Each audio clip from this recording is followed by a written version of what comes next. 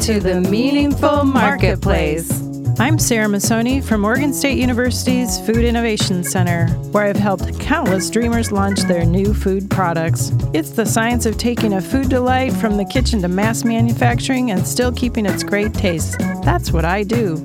I've been called the woman with the $1 million palate, although I haven't tried to cash that check yet. Listen in weekly for real-life stories.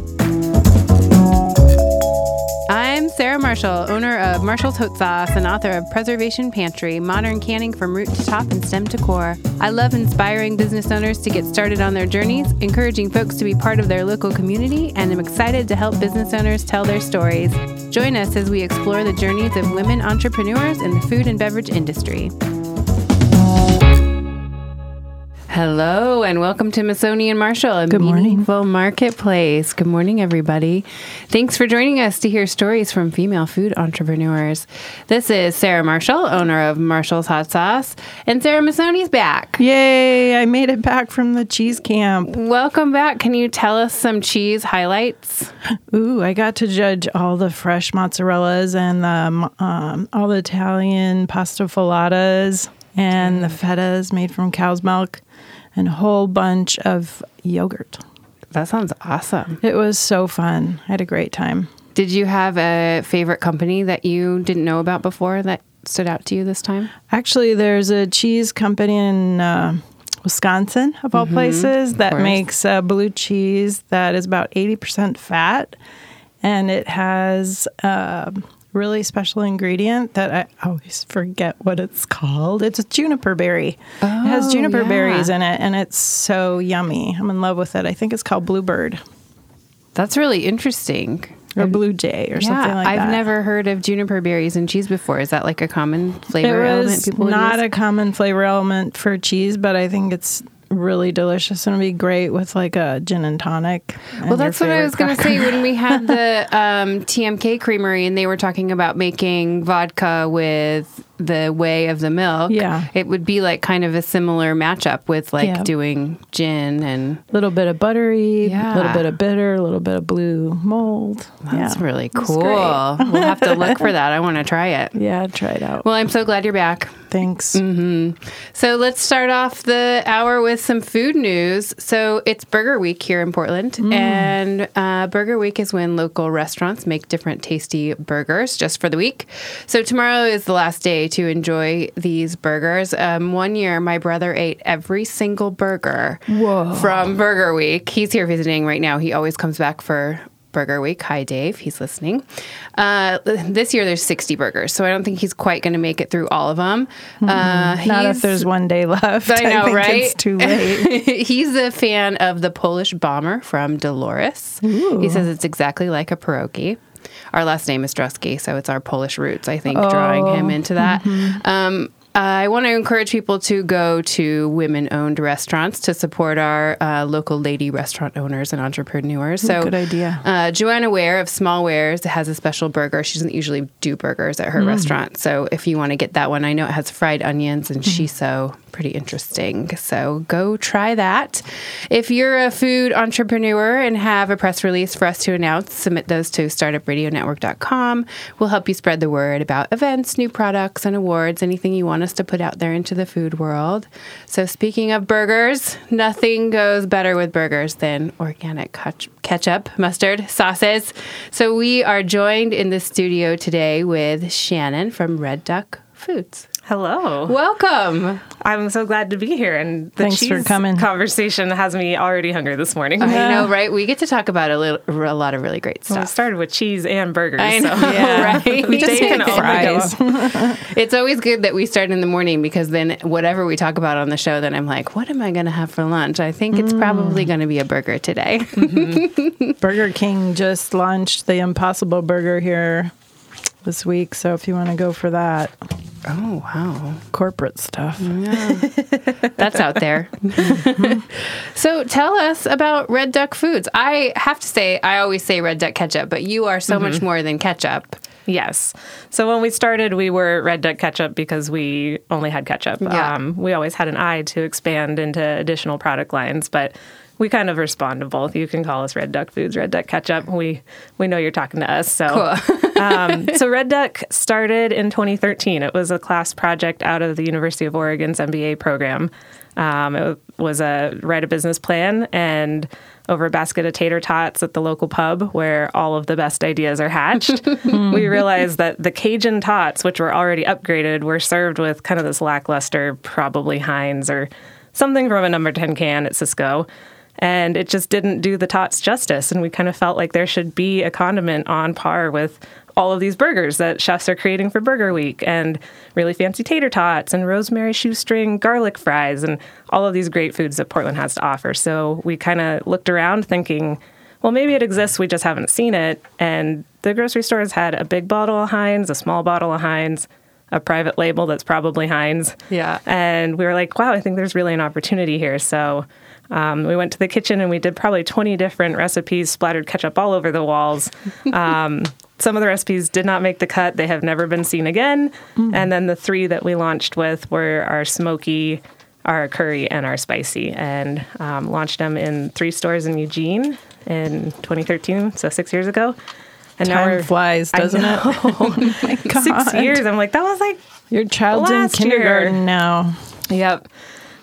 So now we're in about 5,000 stores. We've expanded to barbecue sauce, cocktail sauce, and taco sauce. How many stores did you say you're in? Roughly 5,000. We're nationwide at this point. I know.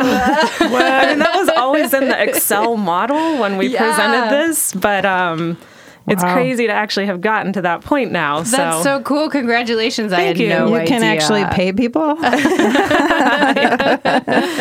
It's a much different looking company now than it was when we were hauling, cases of ketchup out of my trunk into, the office that didn't have an elevator upstairs. Do you still do direct delivery? Is everything through? We don't do very much. Most of it goes through distribution, but we do a little bit of fulfillment out of our office for stores that we ship to. I drive by your office every day on my way home. Oh, nice. And I'm always like, are the curtains open today or are the curtains closed? Yeah. So your location that you have here for our local Portland people, can people go there because they see the Red Duck sign? Can they come in and talk to you, or is that just where you're working from? It's both. Full disclaimer, though, we're moving at the end of the month. So you can walk by. We may not be there any longer. But no, we have enjoyed having that kind of front-facing sidewalk where people can see the sign and they just pop in. Should be like a ketchup store. It kind of a is sauce store? A pop-up store A at brick times. and mortar sauce store. We don't advertise it as such, but when Ellen is there, her title is the Office Duck, and she is just the most welcoming. She will bring you in. She will walk across the street and find someone and be like, "Hey, what are you doing this weekend? Do you need any sauce? Are you doing any barbecues?" She's the best brand advocate that we could ever ask for. So she'll make everyone feel welcome and let them leave with a gift bag and some product to take home. That's so cool. That's great. So when you started your project, there are 3 of you that were students together. So who are the other owners? So it's myself, Karen Bonner, and Jess Hilbert, and we kind of have each manned one kind of leg of the stool, I guess. That's the business. With a small team, you kind of all do everything, but we learned very on in class projects and the early days of the business that the best way to make sure things get done and things don't fall through the cracks is that each project needs an owner. So we have one person, Karen's kind of on the money side of things, finance, accounting. Jess does our sales and marketing, and then I'm operations and supply chain.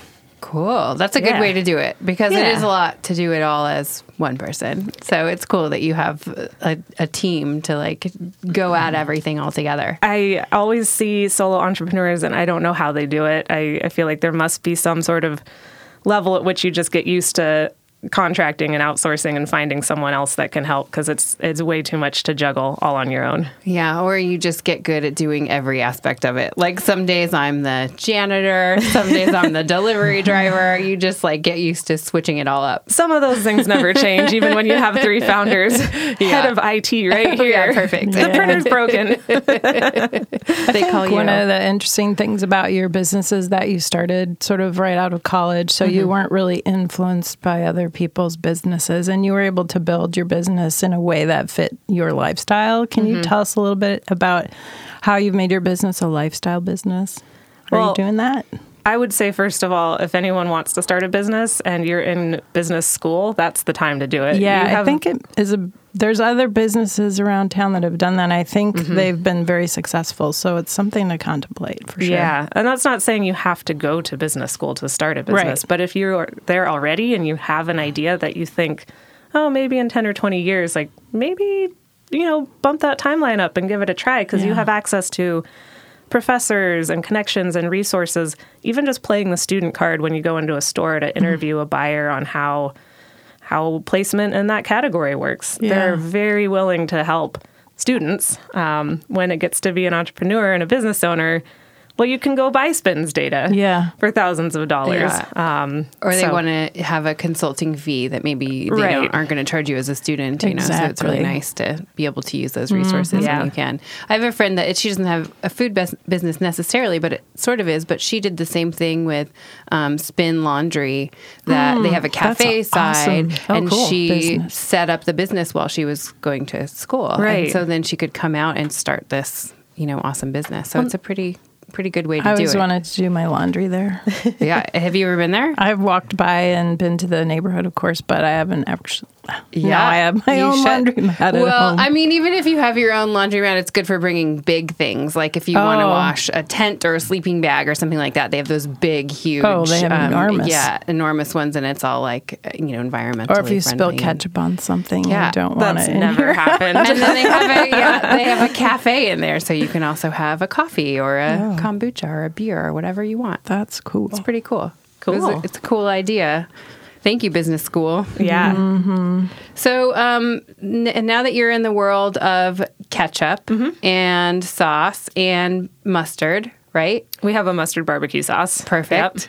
Tell us where people can find those things. Are you doing stores? Are you doing direct sales through markets? Where can they find your stuff? So in the Portland area, pretty much anywhere you go grocery shopping. We're in all the grocery stores, Fred Meyer, Whole Foods, New Seasons, Market of Choice, kind of all the usual suspects. We're also at a handful of markets. We kind of rotate. We're not necessarily at every single one every week, but we do, I think, the Hillsboro one and I think Lake Oswego. And then we rotate a few others. And then you can also find us online through our website and through Amazon. Cool. And we do a handful of events throughout the year. Like you'll see us at some of the night market events. Those are always fun and good crowd there. So it's great to get to sample the product at markets to let people try them. That's where we get that face-to-face interaction and the feedback. And the proportion of best-selling products at those outlets is a lot different than through grocery, which is always interesting for us. Direct interaction with the customers is so important because it's like, even if you're not able to sell things at certain events or you are going through a lot of samples, it's just so good to get your product into people's mouths and bodies and have them try it. Yeah. And we get some very interesting feedback. It's something that is a exciting challenge for us. But what sells best in grocery stores for us are our kind of middle of the road standard flavors. And what sells best at direct sampling events tends to be the unique flavors, the curry ketchup, the Korean taco sauce, the mustard barbecue sauce. That's the same thing for us. Like if we're doing direct sales and people are trying, our habanero carrot curry is our most popular. But on the grocery store shelf, it's the least popular. Right. Because I think people are a little bit afraid, intimidated by might it. be Or too hot. Yeah, or they're just like not sure exactly that that's what they need in their lives until they try it. So that's like the perfect example. That's People why need to try your stuff. Demos are so important. Yeah, they totally are. For building. And you guys used to do, I think this is where I maybe first met you,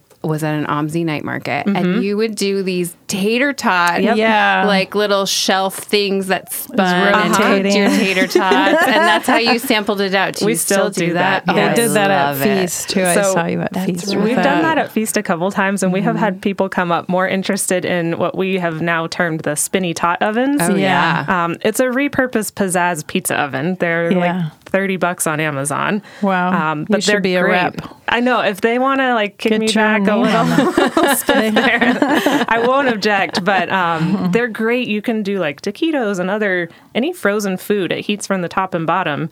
and you've got hot fried food that goes perfect with ketchup in 10 I think minutes. the bigger question is, how many tater tots did you give away at Feast? Oh my gosh.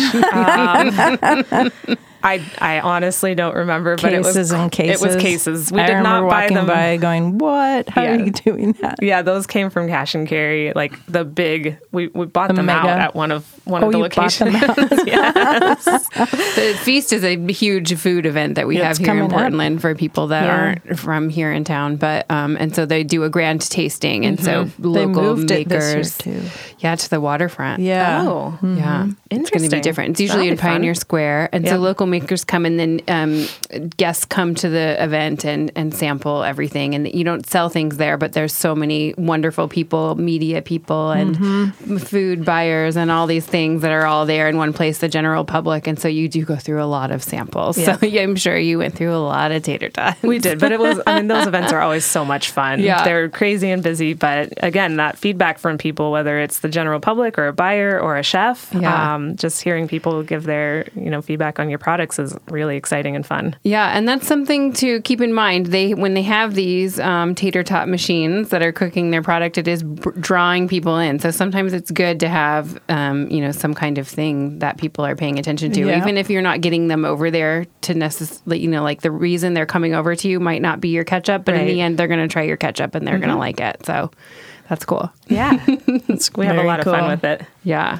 Plus, it creates an aroma. Yeah, I think that Aromas. also draws people in for sure. Ketchup, you can't really smell it from the bottle, but when you have something cooking and browning. Yeah, you can try it.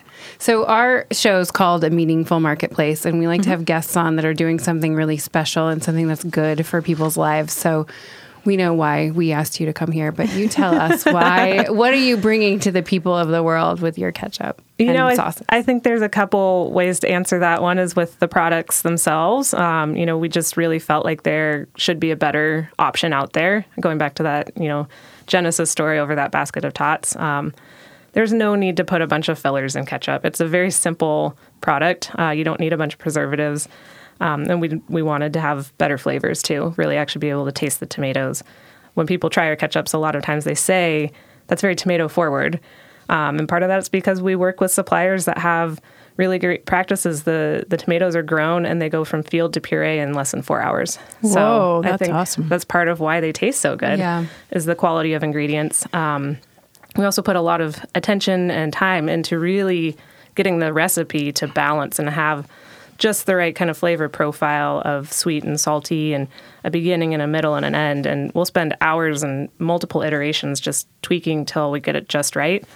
So on the product offering, I think, it's offering something better for people so that they can still enjoy their food without sacrificing that flavor, but still have a certified organic, healthy.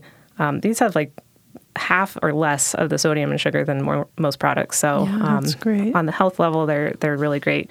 And then just in terms of how we run our business, we're not a huge company, but from day one, we wanted to kind of prove that you can run a business responsibly and ethically. And just by being in business, you're not the man and, out to just make profit at all expenses and, run over anyone in the meantime. We wanted to provide jobs that had health insurance to employees when we hire, and we're very selective about when we do decide to hire.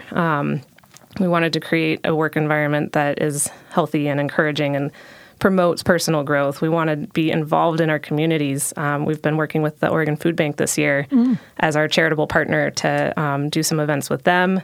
And we just really felt like you can use business as a force for good. That's kind of the B Corp motto. Yeah. Be the change and use business as a force for good. And we wanted to show that even a small company can do that.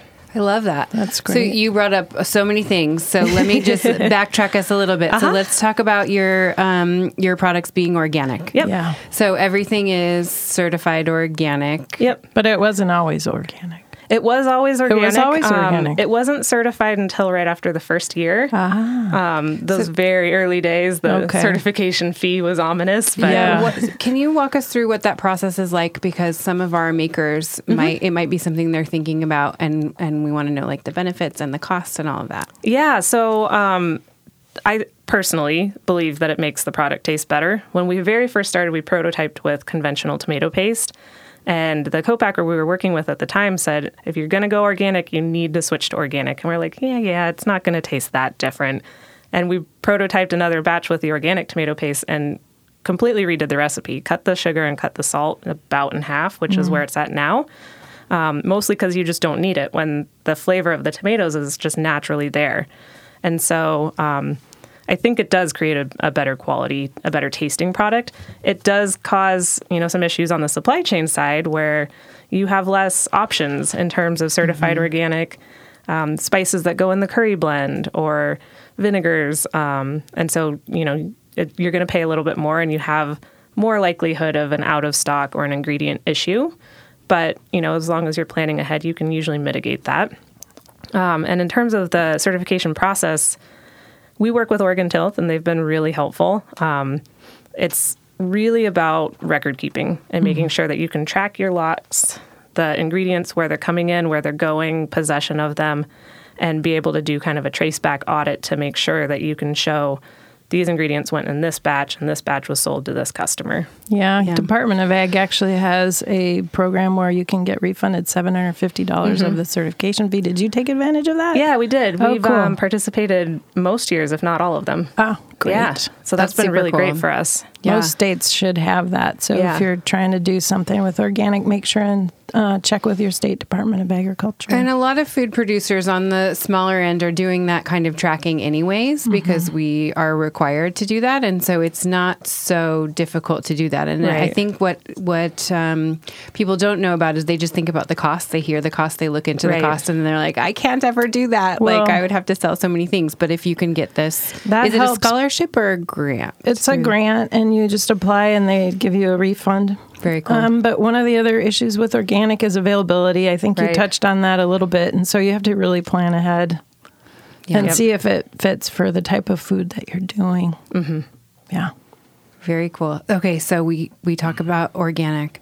The other thing that you mentioned I want to talk about is B Corp. Yeah. So you guys are a certified B Corp. Yep. Can you talk about what that means and what that process is like? Yeah, so a B Corp is a benefit corporation. Again, kind of the motto is using business as a force for good. And it's a very rigorous assessment. It's free. Anyone can take it. And you need to score 80 points or higher in order to get certified. And most companies who take the assessment do not score anywhere near the 80. We didn't either. What are the 80 points? They cover environment, social governance or corporate governance, social impact, how you treat your workers, and I think mission alignment. Wow. And so there's many ways to score 80 points. It's not an all or nothing. You have to do this preset kind of plan. It's, many, many ways to measure how you're having an impact. So some companies have a lot of community involvement, or they employ people that have barriers to employment. They may do better in that area than a company that's really focusing on the environment or environmental stewardship. Ours is very much spread out throughout those 5 categories. But through working with B Lab, the company that administers it, we were able to take the initial assessment, find areas for improvement. Is that just online? It is. Okay. Yep. And I can't say enough, don't get scared away if you take it and you're like, I got a 14. Wow. Because I think that's about where we were at. I mean, taking the test is like a learning experience. It is. It's like, what? I didn't know I needed to do that. And it gets you to think about all different things. I want to I want to go do it right now and see Are what. you going to do it? I want to. Yeah. Okay, report back next week. I'll let you know my probably okay score, but maybe terrible score. I'll tell you next week. But it works really great as a framework as you're making choices as you grow your business. Yeah. What should be in our employee manual? What is our non-discrimination policy? I think that's the thing when it's your first time doing it, you just don't know. And so as you're writing all of the things, I hear Sarah opening ketchup over there. I have a frog in my throat, so I was wondering if I'd drink some ketchup. If it would help. Yeah, do it. I'm going to drink it. Do and it. See, so beer. Sarah is opening up is that the smoky ketchup? So this is a new formulation of our smoky ketchup. Cool. We took all the it cane smells sugar smoky. out. So this is sweetened with date paste. I love date Very paste. cool. So what made you ladies make that decision to switch from cane sugar to date paste? We've always wanted to do a no sugar added version. We don't call it. Oh, she's literally drinking it out of the bottle. Sarah, I'm going to take your photo and I'm going to post so everybody can see you drinking the ketchup. Forward. Yeah, right. This is amazing. It's ketchup chug.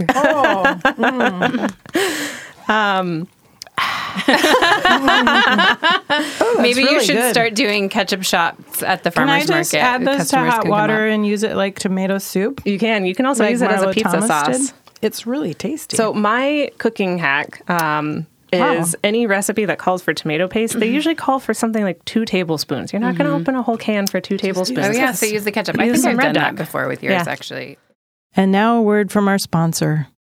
Committed to serving Oregonians with the mission of advancing science that lives at the crossroads of conservation and production, Oregon State University's College of Agricultural Sciences and the Food Innovation Center are inspired by the creativity of new food development. We strive to find new flavors, new economic opportunities, new experiences, and honor diversity. We are proud sponsors of the Meaningful Marketplace because good food brings people together. We always talk about Instagram on here. So who runs your Instagram account?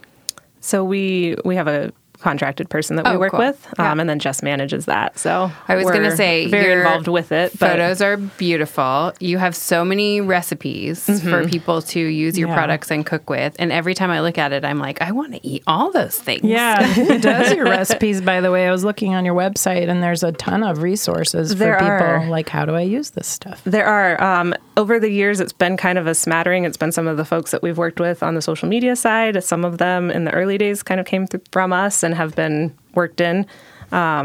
I'd love to say that we do them all, that we've created them all, but there's just not enough hours in the day for us to take those gorgeous, glamorous photos and create the recipes and run the business. So There is nothing wrong with someone doing your Instagram for you. yeah, but they do look great. I love them. And I've made quite a few of the recipes myself, and they're so tasty. The ketchup fried rice is one of my favorites. Oh, yeah. sounds that good. sounds good. What's your Instagram and Twitter handle so people can find you? At Red Duck Foods. Perfect. Yep. So you can find them there. And sometimes people like to follow along while they're listening. So they can check out all the things that we are talking Feel about. free to check us out. So we talked about B Corp certification, but I would like if you would talk a little bit about the F Project. You guys were part of that. We are. Yeah. Can you what's tell our that? listeners about that a little bit? I'm probably not going to do it justice, but I'll do my best. Do your best. At least people will then look it up. You know, one of the things that's been really exciting for us is we're a women-owned business, Yay. and just kind of in this year, the last few years, there's been a lot more awareness brought about supporting women-owned businesses, and the F Project is a means by doing that. And it's just been really great to see so many people actually rally around it. I had a little bit of a fear that it was like, well, this is a thing that is only going to attract women to support other women-owned businesses. And I feel like there's been a lot of community support. Can radio shows be part of the F thing? F Project? Yeah. I think so. I think so. I think it's just Yeah. women. I mean, it's just a way to get the word out about what women are doing. Right. Talk about women in a positive way. Yeah. Especially business owners and people doing That's great cool. things. So it seemed like I noticed you guys posted about it, and I wanted our listeners to be able to go check it out because it's Yeah. a really cool thing. So. I think it's really great to have kind of that awareness in a just everyone rising tides lift all boats kind of Yeah. way. So Yes. I wanted to know a little bit about your copy and your view on how you articulate your feelings about your food, because it's pretty fun and a little bit sarcastic. And I was wondering, do you all like sit around drinking a beer and eating tater tots with ketchup and like decide how you want to speak and talk about your food, or how do you do that? I wouldn't say it's quite that planned out. We do Okay. sit around eating tater tots and drinking beer at times. You know, for us, the duck kind of has its own personality. It's a conglomeration of a lot of us and our culture, but we were very intentional that the duck is not any one of the founders or the founders of Red Duck. Red Duck is beyond that because we wanted to grow the company since day one. But we do feel that duck embodies a lot of kind of the Portland spirit. He's pioneering. adventurous, wants to try new things, a little bit sassy in a playful way. And I think we've just, made an effort to take a lot of feedback from our team internally, the people that we work with, whether it's social media, it's design, it's all the businesses that we interact with, and we kind of try and integrate that in to that voice. I love the idea of having a mascot. Yeah. I mean, look how the Pillsbury Doughboy and Tony the Tiger and all those characters have affected the food and how we think about it, and it helps tell a story, doesn't it? Yeah, and we want Red Duck to be approachable. It's Red Duck is for anyone and everyone. It's not gender specific. It's not age specific. It's not only for kids. We've got lots of baby boomers that call in to tell us how much they love our products. We want that kind of fun, approachable, interactive kind of feel to our brand. And that's part of our mission, is to make better products and create better experiences and be better neighbors. I think sorry. Oh, well, I was just going to say, I think that's what drew Sarah in right away, is she was looking at your website and she was like, ooh, they're sassy. So she was drawn into that. Yeah, we want it to be fun. I want to see a gigantic blow-up red duck somewhere. Well, we do have a 5-foot wooden duck that you can put your face through and take a picture. Nice. Yeah, that's awesome. I want to do that. I want to be that red duck. That's great. So, Sarah, you tried the ketchup. I haven't tried it yet. Oh, yeah, Tell us about the flavor. What's it taste like? I'd have to agree. It is definitely tomatoey, and that was very pleasant. And I actually like that I could taste onion.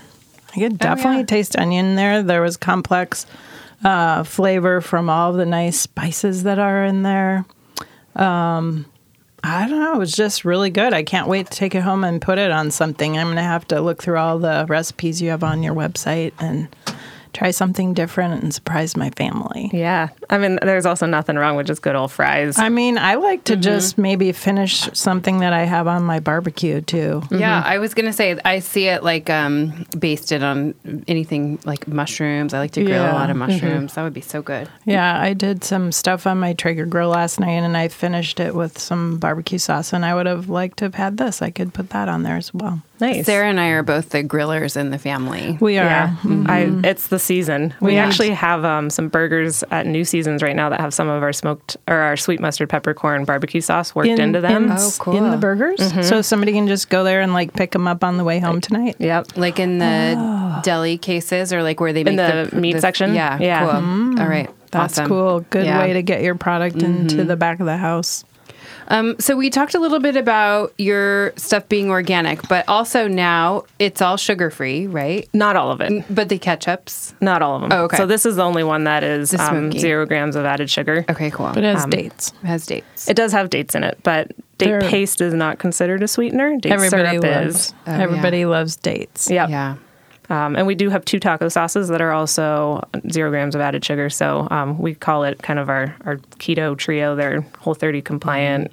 Yeah, we like to, for our gluten-free pals out there. So they're all gluten-free as well. Awesome. Yeah. Only one product has any soy in it. It's the Korean taco sauce, because it has miso and tamari, which inherently have soy, but everything else. I haven't had that one either. Soy. Do you have any exciting news you want to share with us? Like any launches coming up, or... Well, the launches right now that we're really excited about are the smoky ketchup that you tried, and then we just also reformulated the original ketchup. It had organic honey in it, which is not vegan, and that was... Yeah, it's from bees. Which are animals, as it turns out. You also can't source organic honey domestically, so... It's difficult. It's very difficult. When we talk about supply chains and organic, that's one that has they just have a mind of their own. They can fly wherever they want. Right, you can't put leashes on the bees. They want to do. So that's been a very expensive ingredient, and that's the product that goes in. I have a question about restaurants. So just in case we have a restaurateur listening, if a restaurant wants to have your ketchup on the table, they do can. They get bottles and then they refill them, or how do people do that? It's different for every restaurant. Okay, so some restaurants will order cases of the bottles, and they'll do exactly that. They'll refill them. We sell in a 2.5 gallon bag in a box. So there is a bulk back of house option. Some restaurants will put it in ramekins because they want the portion control. Nice. Others just put it out and let people eat as much as they want. I mean, you can make a whole meal out of a bottle of ketchup. We've already talked about that. Have you guys ever thought about doing single-serve packets? Because that's something that the condiment world talks about. We have. We had some single-serve packets at one point. They were about the size of those single-serve peanut butter packets. Nice. And we learned, lessons you learn by doing things.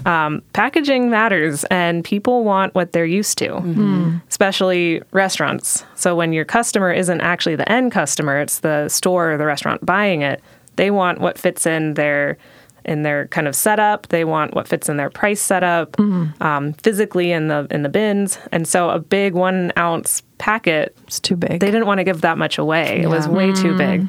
So it is innovating in the works. like that includes a lot of education. A lot of education. Well, when we first started, our ketchup was in jars. Yeah. We thought it was unique and it would stand out, and that would help us sell more product. And people are like, what do I do with this? Is it a sauce? Do I pour it? Do I use a spoon? Yeah. Oh, so it was in a jar with like a bigger opening, like a Yeah. straight jar. I think I remember that. Okay, so it was And- a straighter jar with a big opening, and everyone's like, this isn't ketchup because the jar is different. Right. They're like, oh, well, this one tastes like ketchup, but it's not. I'm like, no, they're all ketchup. And finally, we switched to the bottlets, and now in store buyers, too, we're like, thank you so much. Now we get it. And we were like, why didn't you just tell us earlier? We would have made People this change. don't want to hurt earlier. your feelings. Yeah. I completely agree, but we've got thick skin. We can work with you. So you did go through some packaging changes because we always like to talk about that a little bit. Do you think that you're at your final packaging? Like, is this what you're sticking with for the ketchups? I would say what I foresee in the future is that we will keep this bottle, but there may be an addition of a squeeze bottle at some point. Maybe not in every flavor, but especially going back to kind of the food service side.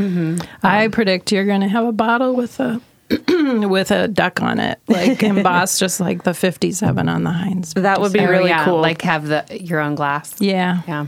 I love the idea, but you're talking to the ops person who also does not love the idea of one source where things are going to be if you're out, it might take months before you can have more. Where do you get your bottles from now? Is there a certain place? The ring neck. So we work with co-packers, and what we have found is we work with co-packers that we have great relationships with and we trust to manage our supply chains. We okay all of the ingredients and packaging, but then we let them source it. Well, that was one of the questions I was going to ask. So you went from, starting the project, manufacturing it in Eugene, and then you're now a Portland business, so you do it here. So are your co-packers all located here, or are they all over the place? They're just in Portland? They're in Portland or just outside. And you use different co-packers for different products, right? We do. All of our products have very similar seasonality, and and the same seasonality as other products that our co-packers make. So in the summer, when we're selling a lot of sauce, they're selling a lot of their other products, and it was hard to get line time. So we were doing this Tetris of putting out fires of whatever product was out of stock. It was very stressful. So we're not at a volume yet where if we bundle that, it actually gets our cost of goods down. So we made the decision to kind of split the product families off so that if need be, we could even produce every product on the same day. Oh, cool. Yep. That's awesome. And so that's working good for you now. You have your supply chain figured out. Yeah, I'd like to think so. But now that I've said that, something's going to fall out of the sky. I'm not trying to jinx you. I'm just trying to talk it out. There's always something. I mean, one year it was like organic chipotle powder. Oh, yeah. Yeah, So. there's things that you can't predict in the world. One time there was a lime shortage. We use a lot of fresh lime juice, and we have our organic juicer squeeze them for us. But for some reason, cases of limes went from being like $60 to $260. Oh my gosh. That happened with me with dried egg powder a couple years ago. And also switching co-packers is super stressful. So once you have everything set up, it's so turnkey. And then you're like, oh, yeah, I did this 6 years ago. It was fine. Now I have to repeat it now. Right. And you have to remember everything. Yeah. And Because you move on to other stuff. It does take a lot longer than you think. We've worked with a few that we don't work with any longer. The funny thing that we always joke about is the one that we've had the worst experience with was in Texas. We're like, bring it back to Oregon. Just keep it here. We do things right here locally. But it is a long process. It's not just, within a month we'll be up and running. There's benchtop samples, there's co-pack agreements, there's many, many pieces, and it can take 3 to 6 months before you're producing with them. It's complicated. Yeah, you're our first guest to be a shelf-stable product, excuse me, that's in national grocery stores. Oh. So our listeners might be interested in that. So does it work that you have the products made by the co-packers, and then do you take them back, or do they all get picked up from distribution and then they go out to the stores? It's actually kind of in between. Okay. We work with a third-party warehouse because we have multiple co-packers. When our distributors order, they don't know which product is made at which co-packer. So the warehouse receives everything, and they can assemble the orders for us. That way it can have ketchup, taco sauce, and barbecue sauce on it. And then that goes out to distributors. So we're taking possession, but not literally. We're just sending it to a warehouse that we contract with. So it's coming from one central place, and people can order whatever they want from your So is there, if somebody is trying to figure out who might do that for them, is there some keywords they might search for on the internet? Is it distribution assistance, or what do they call that? That is a great question, and this is falling under the category of, I did this 6 years ago. It's like, who we've been working with is the same that when we moved up to Portland, we work with Terminal Transfer, and they take care of everything. We got set up with them, and through the years, we've just really streamlined Is what there we someone need. at Terminal Transfer we should invite in to talk at our radio show? I don't want to just totally obligate them to coming in, but I can make some connections offline if you want. I think we would like to kind of do that and have some of our supply chain stuff come on the show, because it would be very interesting for people. Yeah, they've been great. And a lot of people come up to that same point where it's like, okay, now I mean, maybe everybody's journey isn't like yours or like mine, but everybody has to get their product somewhere. And it's like, it's really difficult. It's difficult. And then when you're talking about like pallets and shipping things out, if you're just starting, the shipping rates are kind of based on how much you ship. Yeah, so less than a truckload a lot of times, right? And and if you're just doing one thing, there's a lot of different avenues that people can go through. So it's nice to have people just come in and talk about options, because when you're first doing it, you're like, what? Can't I just ship this one pallet? Why is it $600? I also think that when you're first starting out, you kind of have an image in your mind of how it must be done. Yeah. And so for us, our second office was an office warehouse, and we were assembling those pallets. Yeah. And we were spending so much time. An order from our distributor would come in and we're like, woo, we got an order. Oh my gosh, we got an order. We have to go assemble it. Did you have to look up how to wrap a pallet? Yeah, there's lots of videos on YouTube. Yeah, I watched YouTube videos because I had no idea. Like the first time we got a pallet order, Dirk and I were like, okay, we got this pallet. We put it all on the pallet, and then we're like, now what do we do? And also how to you stack should a have asked pallet. my husband. He's an expert. Well, I just watched some videos, and Oh. we did. We were like, okay, please get there. This is going to make it. And then that's now we great. pay somebody else to do it. You also can't, like when we first stacked our very first pallet, we just put these columns of product. And as it turns out, when the forklift lifts them up, they fall outward. Yeah. You have to do kind of this interlocking thing. We had no idea. Yeah, usually the box company will help you set up your pallet pattern. So We when didn't you're know looking that. I when didn't you're know that looking either. at a case for your product, you should talk very carefully with your supplier, and they'll actually set that pattern up for Nice. you. Good to know. Yeah, that is good to know. I didn't Yes. even know that. Although now that you say that, that's totally what the shippers do when we bring in the boxes. Right. Is Yeah. they like interlock them, and but It's like a so as jigsaw I'm puzzle. loading them out of my car, they know They know the exactly how to pattern. set them. Like Yeah. you might have 4 cases running one way and 3 or 4 running the other way, so that, and then you stagger and rotate that pattern Yeah. through all the layers. Yep. That's called tie and high. Sarah, you need to help everybody with their Yeah. pallet stacking. These are all things I to would have learn. called you if I knew. You should have. Useless information stuck in my head. You're so good. So many talents, this woman. I know. I thought I was only calling you on the food safety side of things. Been around a while. She knows everything from food to pallet wrapping. All right, so let's see. What else do we have here? Oh, I wanted to ask my selfish question, which is, do you make any spicy products? We do. So our actually spicy taco sauce is the hottest product that we make. It is actually spicy. People And will it's try called it. Actually Spicy. Yep. We did that because our spicy ketchup we call we jokingly call politely spicy. It has a little afterburn. And so when people try it, they're like, oh, that's not hot. And our hot honey chipotle barbecue sauce is kind of our middle of the hot things.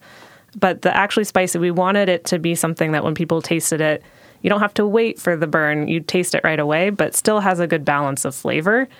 It was a hard one to R&D because it's right at my spice tolerance. And so you could have about 3 tastes before your mouth is just all you taste is spice. Yeah. And so we would have to taste it. We're like, oh, I think the lime might be out of balance.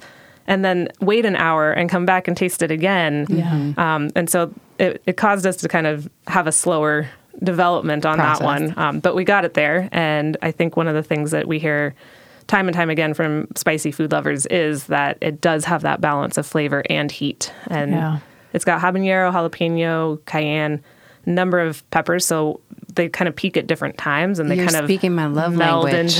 meld into each other. I mean, spicy and hot are kind of 2 different things. So some people think spicy just means there's a lot of spices in it, and it may not be hot. Like spiced, but not spicy. Think of like flavorful gumdrops, spiced gumdrops. Those are spice. Hot is hot sauce. So make sure you got the hot on there if you're going to do something hot. Yep. I'm going to go get it. And that sauce in like our local stores, like New Seasons and places like that. Perfect. That's so great. Can you walk us through what a typical day is like for you in business? I was going to say earlier when we were talking about ketchup being spilled on things that, we haven't spilled a bottle at all this week. So I don't know if there is a typical day. We have an office that we work from, and, there's a ton of emails and logistics that go into everything that we're doing. But every week looks different. I mean, as I said, some days I'm fixing the printer. Other days we're at trade shows. Sometimes we're out at our co-packers on, new batch of a new product. Jess does a lot of traveling on the sales and marketing side. So every day is different. What's your favorite kind of day? Do you run? Do you go to the gym? I do run. I do ultra marathons. Okay. Yeah. I'm that crazy person that runs 100-mile races through the mountains. Oh. So, do you bring ketchup in those packets? Not in the packets, energy? But we are the official ketchup sponsor of Go Beyond Racing's race series. Whoa. So tell us a little bit about that. What is Go Beyond Racing? Go Beyond Racing does ultra marathons. They've got 5 or 6, I think, throughout the year, starting in May, ending in October. Just in Oregon or all up and down the West Coast? Mostly Oregon. One's on St. Helens, so technically Washington. Okay. But they just go through these beautiful places. They're the most well-supported races I've participated in. Wow. And I just asked them one year, do you have a ketchup sponsor? Oh. And they said no. And I said, could we be it? Oh. So we provide ketchup and barbecue sauce for their post-race barbecues, which is a lot of fun because it marries my 2 worlds and brings all my people together. So that's so cool. That's It's a lot of fun. I love that. Yeah. Very cool. If there was one thing you could tell somebody who's starting up a food company, what would it be? Oh, just one thing? Yeah, just one sort of advice, one piece of advice. I think I would say don't be afraid to ask questions. Oh, that's good advice. That is a good one. The advice is kind of a bigger piece of just, be willing to meet new people, network, ask questions. But we've learned so much just from people being willing to help us out. We're anxious and eager to kind of keep paying that forward if there are newer companies that come to us for advice on tie-high and how to wrap a pallet. Mm-hmm. There's no need for everyone to have to struggle through that. We can all share. And you'll be amazed at how willing to help people are if you just ask.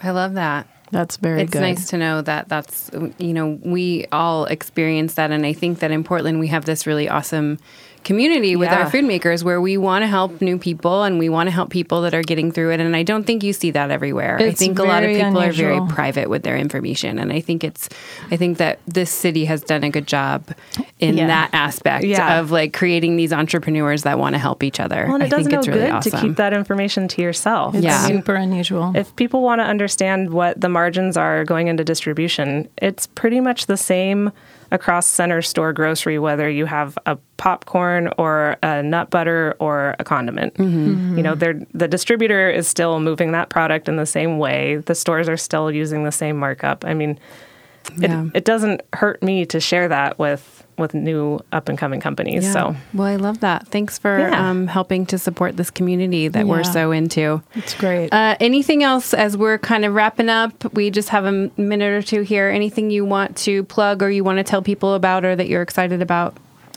I mean, you kind of jumped the gun on that one for me. Yeah. It was just that Portland is such a great place to start a business, food in particular, but consumer products.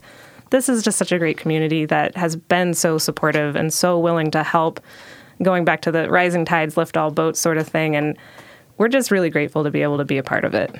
Well, we're glad you're here. Thanks for coming today. Yeah, thanks for having me Thanks today. for being a guest on our show. Thanks for drinking the ketchup out of the bottle. That was awesome. Sarah, I'm so glad you're back. Yeah, Thanks for I missed coming back everybody, from the too. Cheese Fest. We record Masoni and Marshall inside of Ned Space. Tune in live every week, Fridays at 9, or you can find us on your favorite podcast platform. Thank you to Alon for being our audio engineer and our production assistant, Chelsea. If you want to be a guest on our show, submit a press release to startupradionetwork.com. We would love to hear from you, and we'd love to have you in the studio. Until next week. Yep, come in here, listen to us next week. Yep. Bye. Bye-bye.